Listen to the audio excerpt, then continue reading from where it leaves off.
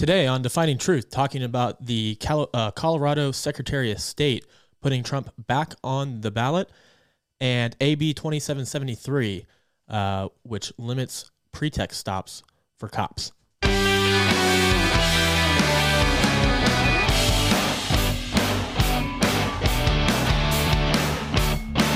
Hey guys, welcome back to another episode of Defining Truth. As Brandon just stated, we have a quick episode today. Just want to recap some things about this law harassing cops, and I'll tell you why. And another judge in Maine says Trump can't be on the ballot. So, Brandon. Yeah, so just a quick update to follow up on what we talked about last week, and we'll get into the Maine scenario as well. Jenna Griswold, the Colorado Secretary of State, has since put Trump back on the ballot and will do so, continue to do so, unless the U.S. Supreme Court upholds the previous decision made by the Colorado Supreme Court. So just an update there. We'll talk about Maine after we talk about a new law coming down in January of next year, about a week or so, actually not even a week, couple days, called AB 2773. This says that officers cannot start an interaction with the question, do you know why I'm stopping you today? And they must instead state the purpose of the traffic stop before asking any other questions. This goes for both traffic stops and stops conducted on a pedestrian. According to the text of the law, the only time that officers can skip stating the reason for the stop is if the officer deems it necessary, quote, to protect life or property from imminent threat. The law was created to, this is their words, not my opinion. The law was created to reduce pretextual stops in which an officer stops a vehicle or pedestrian for something minor with the intent of searching the driver and vehicle to determine if a larger crime is evident, such as expired paperwork, possession of certain items. The law was also created, they say, to help de-escalate interactions between police and civilians, and the author, Assemblyman Chris Holden, said in a legislative committee hearing that the bill was created to, quote, promote equity and accountability in communities. So, Josiah, my question to you is, what is the bigger picture here? It's not just about a cop asking somebody a question. They even allude to it in their own analysis that it's to reduce pretextual stops. So explain what a pretext stop is and why that's useful for law enforcement officers. Yeah, so everything about this bill is a lie. Last week we covered how the left is very, very good at layering their lies. So, they have a false premise and then they do activism on top of the false premise as if it matters, and people get confused because they start to believe the original lie. This is no different. Now, we saw a lot of comments online from seemingly people who just are, and I don't mean this offensively, but just very ignorant as to what police do and whatnot. Most people, I think, out there's only interaction with police is probably getting a traffic ticket, which is annoying, but, it is what it is. And this is not what this bill is addressing. In fact, Senator Bradford says of SB 50 that this bill will help protect Californians of color from unnecessary harm. Now, see, now we're getting down this trail of what are we talking about? And as you mentioned, the author used the word pretext. So let's just clarify this, okay? So the majority of police interactions are not with people, despite what you may think. They're not with people, giving speeding tickets. That's a select few group of, individuals within departments whose job it is to enforce speed. The much larger majority of police are out there patrolling, proactively looking for bad guys, and spending a lot of their time responding to people who are so immature and unable to conduct themselves that they require police intervention. I'm talking fights, disputes between people, arguments, very serious things like domestic violence, etc. So the majority of police are not going to be the guy that you see at your window, okay, talking to you about that. Now, to be clear, the authors of this bill know that. They know that because just like everything the left does, it's all, they lay out the groundwork with this lie and then they build on top of it. So what's the lie here? The lie is that this somehow is protecting people. Like, okay, let's start with that.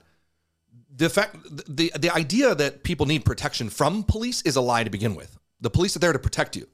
So who would you need protection? Who would need protection from police? Criminals, right? So let's clarify what they're saying here.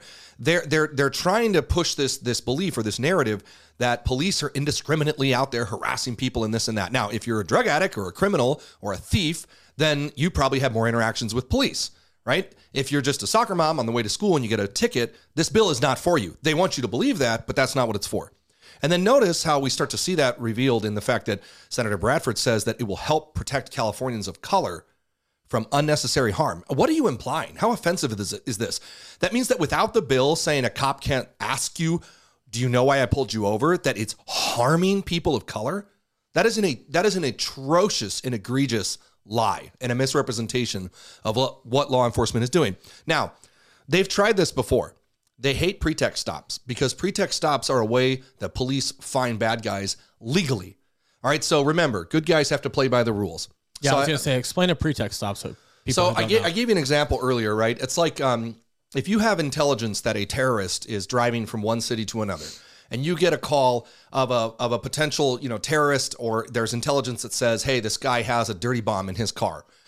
We still need to play by the rules and abide by the Constitution. So instead of just pulling over the car and saying, I know you have a bomb in the trunk, you're going to wait until there's a violation, right? Now, you may know that there's more to the story or that there's a bomb in the car, but because we're the good guys, we're still going to wait. You're going to blow a stop sign. You're going to fail to, use your blinker when turning, etc. And then you have to develop a probable cause to get yourself into that vehicle. That's called doing it the right way. There's nothing wrong with that, and it has saved countless of lives. Probably saved people we don't even know about because we've caught murderers and terrorists and drug dealers carrying, large amounts of fentanyl all through this method of knowing that there's something bad or suspecting it, but still abiding by the law and getting there correctly and lawfully. Now, why would someone have a problem with that? The only reason you'd have a problem with that is if you're a criminal or you're a bad guy or you just indiscriminately hate law enforcement. Now, here's the root of the problem. The left hates law enforcement at the local level. Sheriffs and police departments. Why? As you may have noticed in the bigger picture, they don't have a problem with the weaponization of the Department of Justice.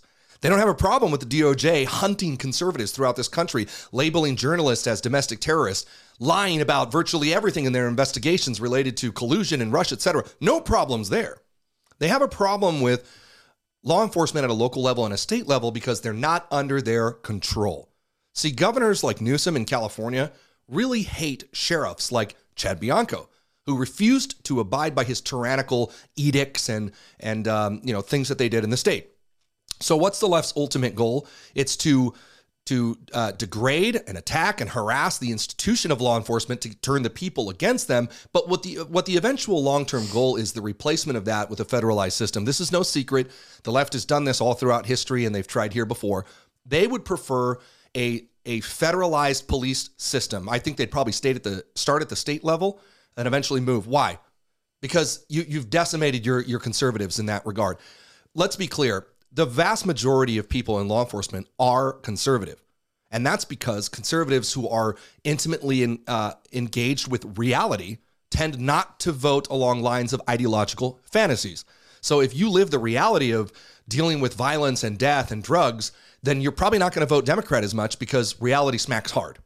So the Democrats know this. This is all political. And as you see, the false premise is that police are bad because they're hunting people of color and they're unnecessarily harming them. All of this is a lie, and we have the data to prove it. This is hard for the left. Facts are never on their side. Data from Department of Justice shows that the overwhelming majority of police contacts are totally lawful and within the right. Are there bad things that occur? Sure. It's the extreme minority of situations. The left wants to tell you the exact opposite. They want you to believe that the majority of police are bad and that there's a few good apples out there. Absolute lie. Data shows the opposite. One study showed that 0.003% of police contacts were actually found to have had anything wrong or wrongdoing on the officer's part. That's out of millions, 3.7 million, I believe, possibly more police contacts annually in this country. So is that a pandemic type problem? No, it's not. It's not a systemic problem. It is a political problem for the left that cops are out there, for the most part, doing a great job, risking their lives, some oftentimes dying to protect people or responding to bad situations.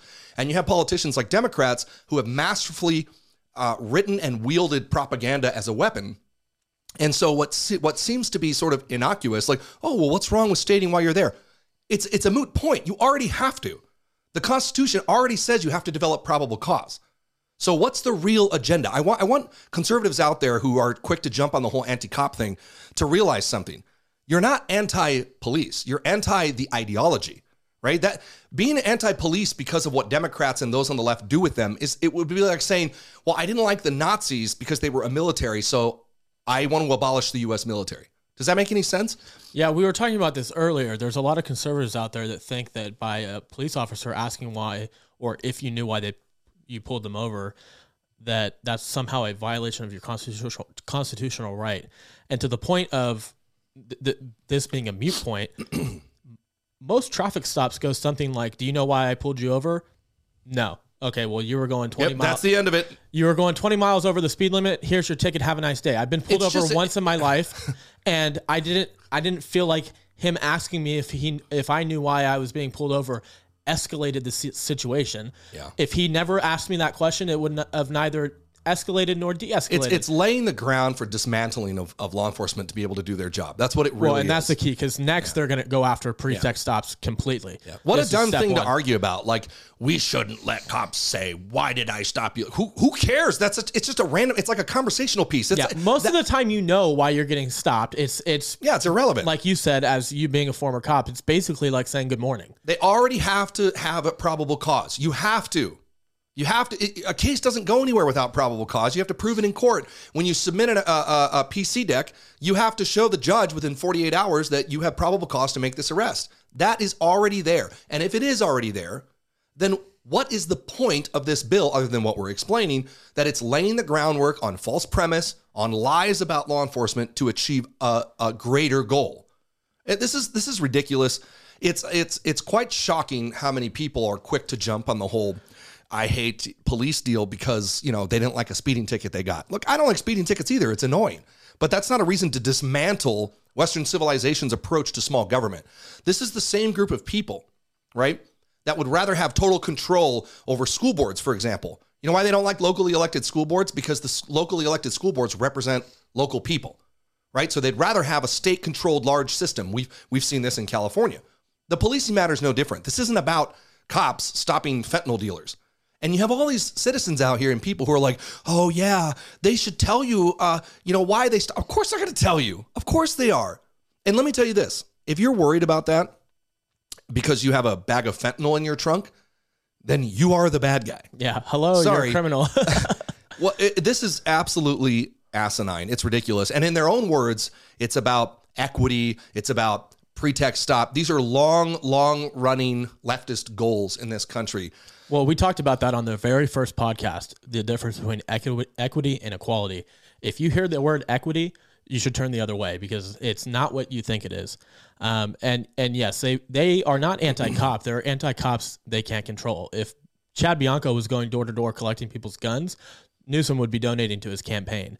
So it's not about the institution. It's about who controls the institution. Yeah. And the fact is everything they say is a lie. Let's be clear. The only people that care about black lives more than anyone are cops. They're the ones that spend the majority of time in black neighborhoods, Hispanic neighborhoods. It's where the people need help the most. And by and large, they have a great relationship. You know who they don't have a great relationship with? People that are trying to smuggle drugs and smuggle humans and rob people. They're the ones that don't like the cops. And so now you have Democrats who are using that animosity because it achieves a political goal for themselves, and they're turning regular people against police. Look, the end state of this effort is not going to be good. You're talking about a lawless, euthanized police force in the state, which is already overrun with crime, and you have Democrats here trying to make it even harder for police to find and catch bad guys. And it's not about saying, do you know why I stopped you? If you really think that's what this bill is about, you need some help. Because this is no different than making a bill that says police have to wear pants. I think police should wear pants. Don't you think it's a violation of my Fifth Amendment if a cop walks up to my car without pants on? Well, you're like, yeah, but what are you talking about? That's the same thing with this. That's not an issue that people have asking you, do you know why I pulled you over? That's a blip in a 10-minute conversation, if that. You already have to have a reason, constitutionally speaking. And everything you do, every action is recorded. Nowadays, everyone has body cameras. You write a report. Every single thing you do is scrutinized by not only supervisors in law enforcement, but by the district attorney's office and a judge. And if it gets through all that, you have to go to court. So this ridiculous bill, SB 50, has nothing to do with cops saying, do you know why I pulled you over? It's as ridiculous as saying we should make a bill that says cops can't say good morning. What it's really about, as Senator Bradford articulated, is about racial profiling, equity, keeping people safe. You know what would keep people of color safe?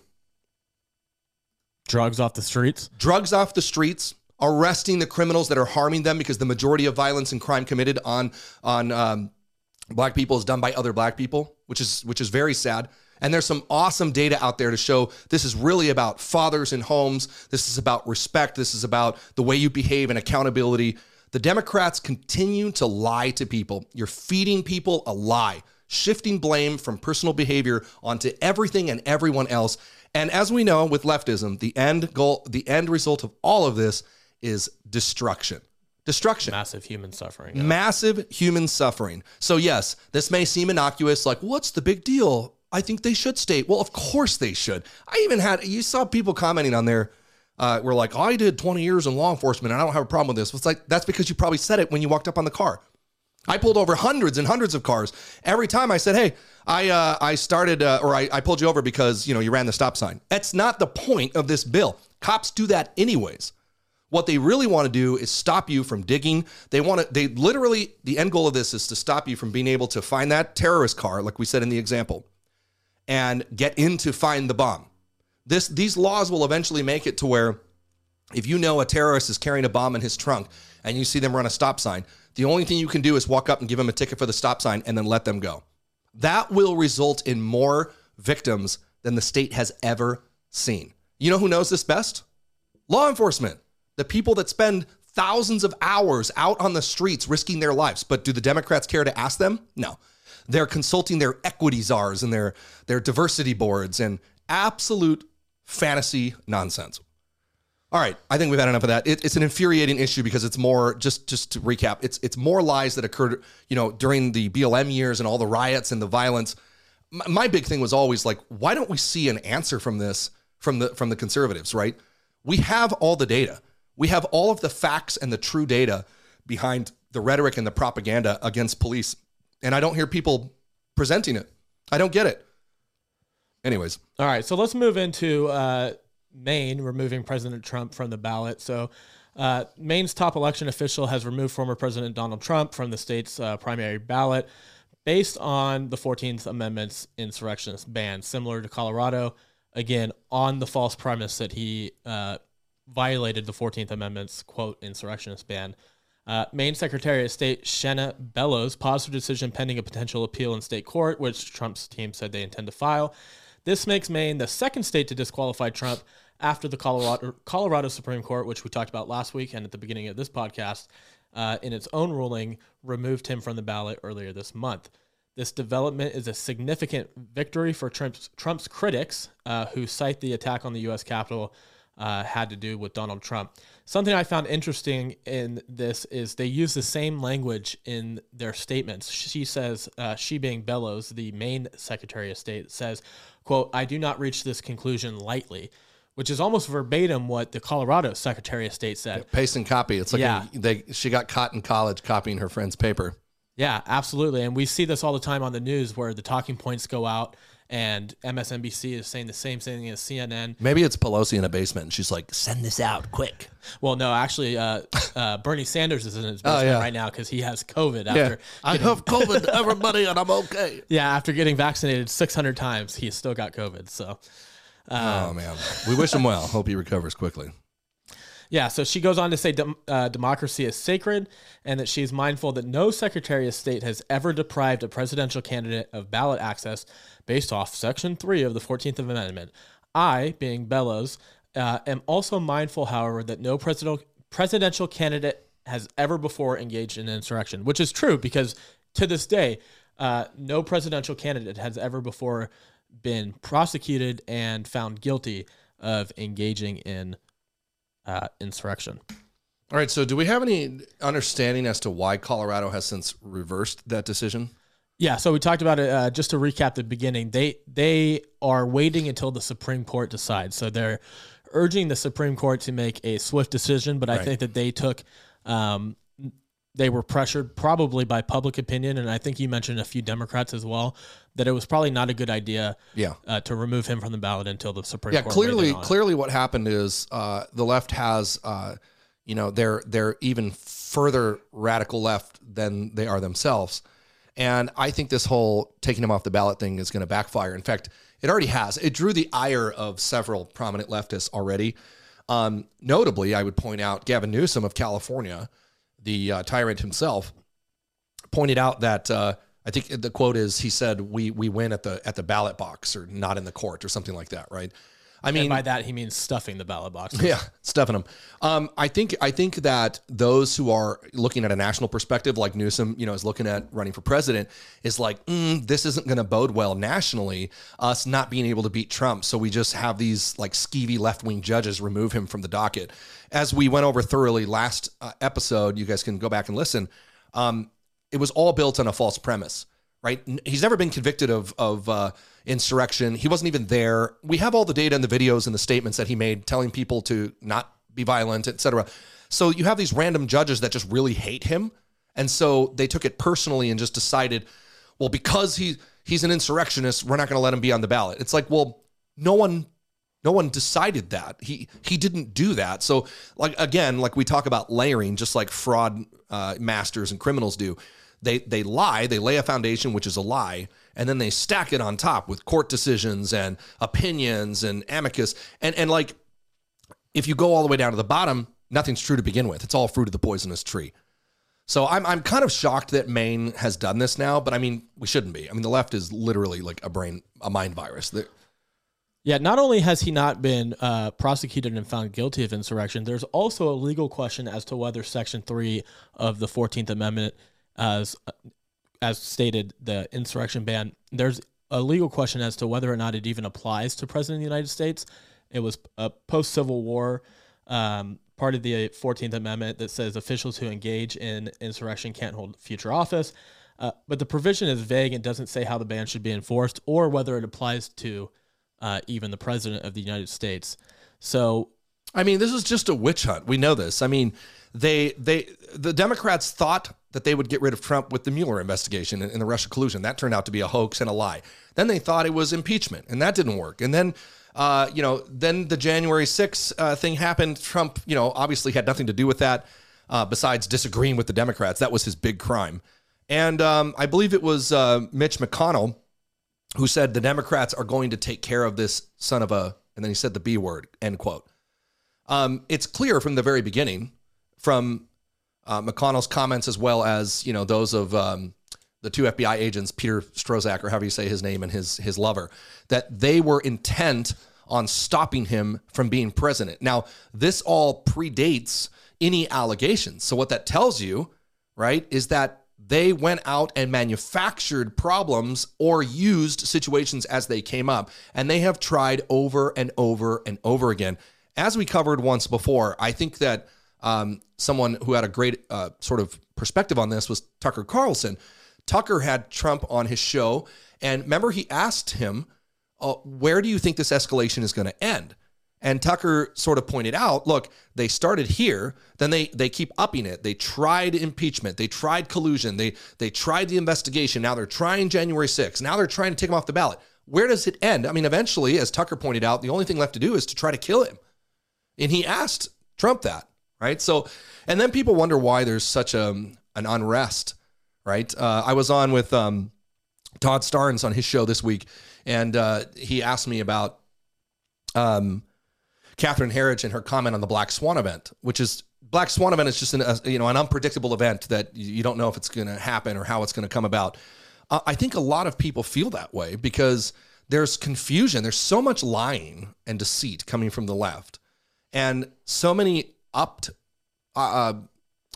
attempts, right?